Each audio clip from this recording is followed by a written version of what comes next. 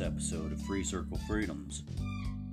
In this episode, we will be outlining the next four principles, 17 through 20, of the 5,000 Year Leap.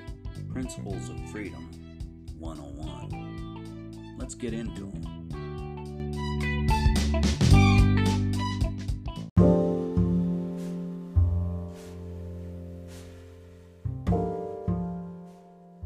The 17th principle. A system of checks and balances should be adopted to prevent the abuse of powers. James Madison explains checks and balances.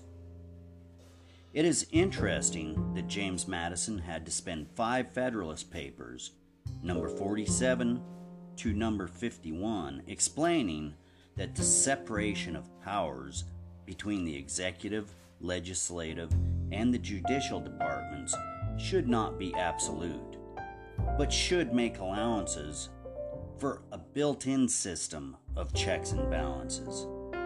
He said the trick was to separate the powers, then delicately lace them back together again as a balanced unit. Blending does not mean usurping. Notice that the purpose of checks and balances is a constitutional control in the hands of each department of the government to prevent any usurpation of power by another department or abusive administration of the power granted to it. This blending does not therefore intrude into the legitimate functions of each of the departments, as Madison explains it. It is agreed on all sides that the powers properly belonging to one of the departments ought not be directly or completely administered by either of the other departments. It is equally evident that none of them ought to possess, directly or indirectly, an overruling influence over the others in the administration of their respective powers. It will not be denied that power is of an encroaching nature, and that it ought to be effectually restrained from passing the limits assigned to it. The next and most difficult task is to provide some practical security for each against the invasion of the other. The original intent of the founders. As it turned out, the American founding fathers achieved a system of checks and balances far more complex than those envisioned. These included the following provisions. 1. The House of Representatives serves as a check on the Senate, since no statute can become law without the approval of the House. 2. At the same time, the Senate, representing the legislature of the states before the 17th Amendment, serves as a check on the House of Representatives, since no statute can become law without its approval. 3. A president can restrain both the House and the Senate by using his veto to send back any bill not meeting with his approval. 4. The Congress has, on the other hand, a check on the president by being able to pass a bill over the president's veto with a 2/3 majority of the House. 5. The legislature also has a further check on the president through its power of discrimination in appropriating funds for the operation of the executive branch. 6. The president must have the approval of the Senate in filling important offices of the executive branch. 7. The President must also have the approval of the Senate before any treaties with foreign nations can go into effect. Number 8. The Congress has the authority to conduct investigations of the executive branch to determine whether or not funds are being properly expended and the laws enforced. Number 9. The President has a certain amount of political influence on the legislature by letting it be known that he will not support the re-election of those who oppose his program. Number 10.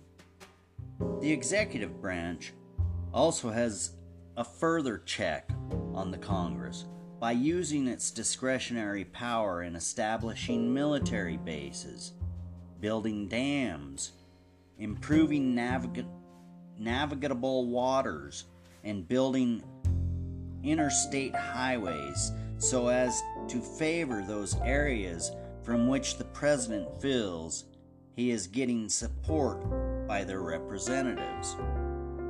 11.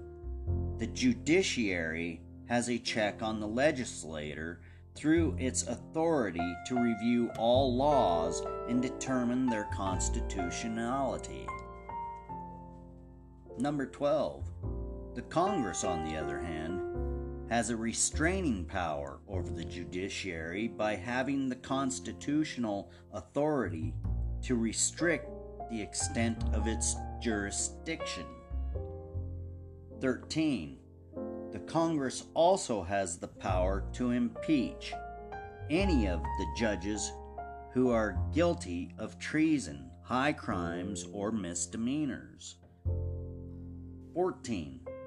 The President also has a check on the judiciary by having the power to nominate new judges, subject to the approval of the Senate.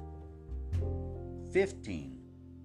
The Congress has further restraining power over the judiciary by having the control of appropriations for the operation of the federal court system. 16. The Congress is able to initiate amendments to the Constitution, which, if approved by 3/4 of the states, could seriously affect the operation of both the executive and the judicial branches. 17. The Congress, by joint resolution, can terminate certain powers granted to the President, such as war powers, without his consent. And finally, 18. The people have a check on their congressman every 2 years, on their president every 4 years, and on their senators every 6 years. Get out and vote.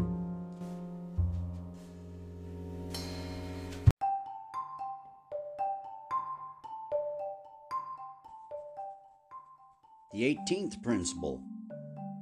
The unalienable rights of the people are most likely to be preserved if the principles of government are set forth in a written constitution.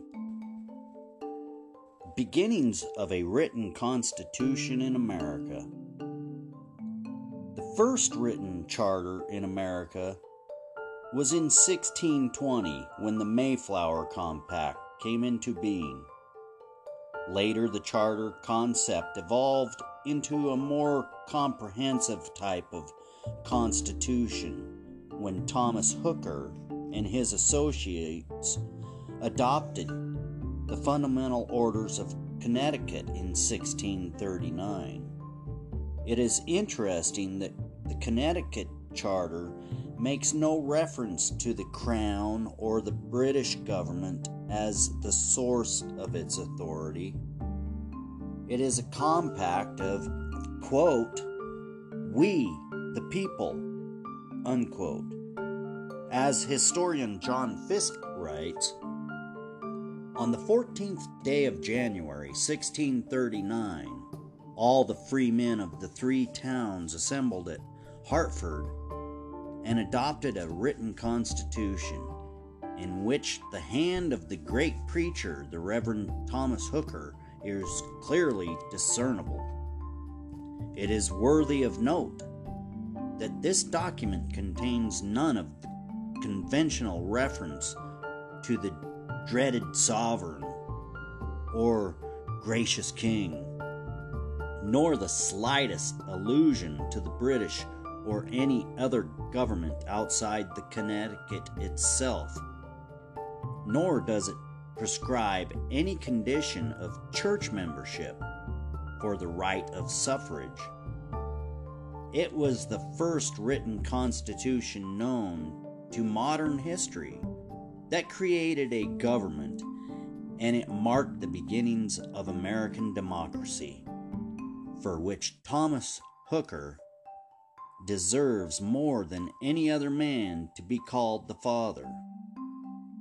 The government of the United States today is in lineal descent more nearly related to that of Connecticut than to that of any other 13 colonies.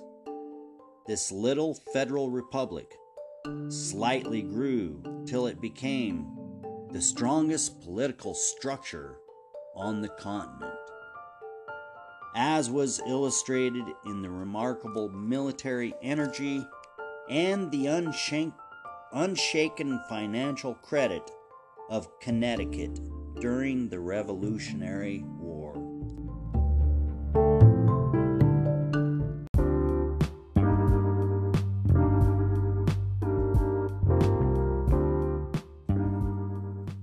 One more time, get out there and vote. It matters, people. The 19th principle. Only limited and carefully defined powers should be delegated to government, all others being retained in the people. No principle was emphasized more vigorously during the Constitutional Convention than the necessity of limiting the authority of the federal government. Not only was this to be done by carefully defining the powers delegated to the government, but the founders were determined to bind down the administration with legal chains codified in the Constitution. It will be recalled that one of the reasons many of the states would not adopt the original draft of the Constitution was that they feared the encroachments of the federal government on the rights of the states and the people. The first 10 amendments were therefore added to include the unalienable rights of free men, so there could be no question to the strictly limited authority the people were conferring on their central government. Notice how carefully the 9th and 10th Amendments are worded. The 9th Amendment. The enumeration in the Constitution of certain rights shall not be construed to deny or disparage others retained by the people. The 10th Amendment. The powers not delegated to the United States by the Constitution, nor prohibited by it to the states, are reserved to the states, respectively, or to the people. Where power rivals power, the founders felt that by having a wholesome balance between the federal and the state governments, the people would have recourse to one or the other in case of usurpation or abuse by either.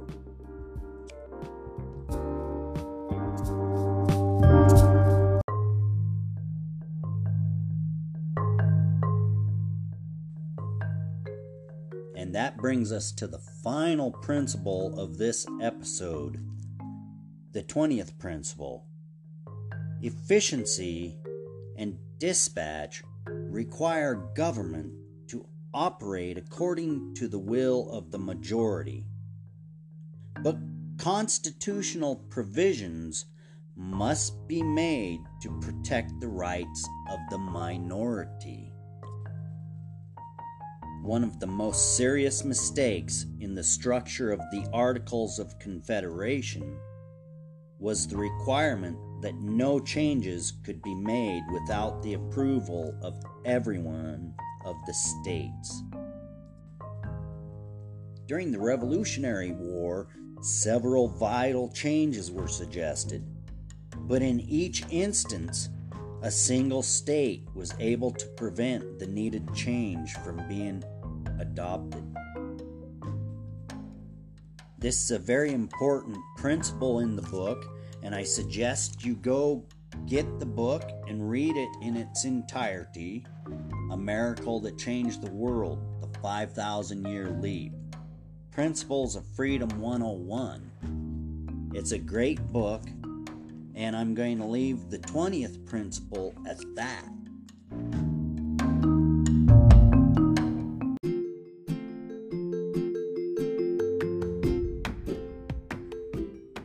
And that concludes this episode of Free Circle Freedoms. Thank you for listening along, and join us next time for the next 4 principles, number 21 through 24 of the 28 principles of the 5,000-Year Leap. And as always, I want to invite you over to our website, freecircle.website. We have a lot going on over there. Also, we have a new site that highlights all of our podcast shows. It's podcast.freecircle.website. I would sure appreciate it if you would go visit that website. There is an audience survey brought to you by PodTrack. If you could go over there, fill that out for me, I sure would appreciate it. Thank you for joining in, and enjoy your day. I'm Ed. Free Circle Freedoms out.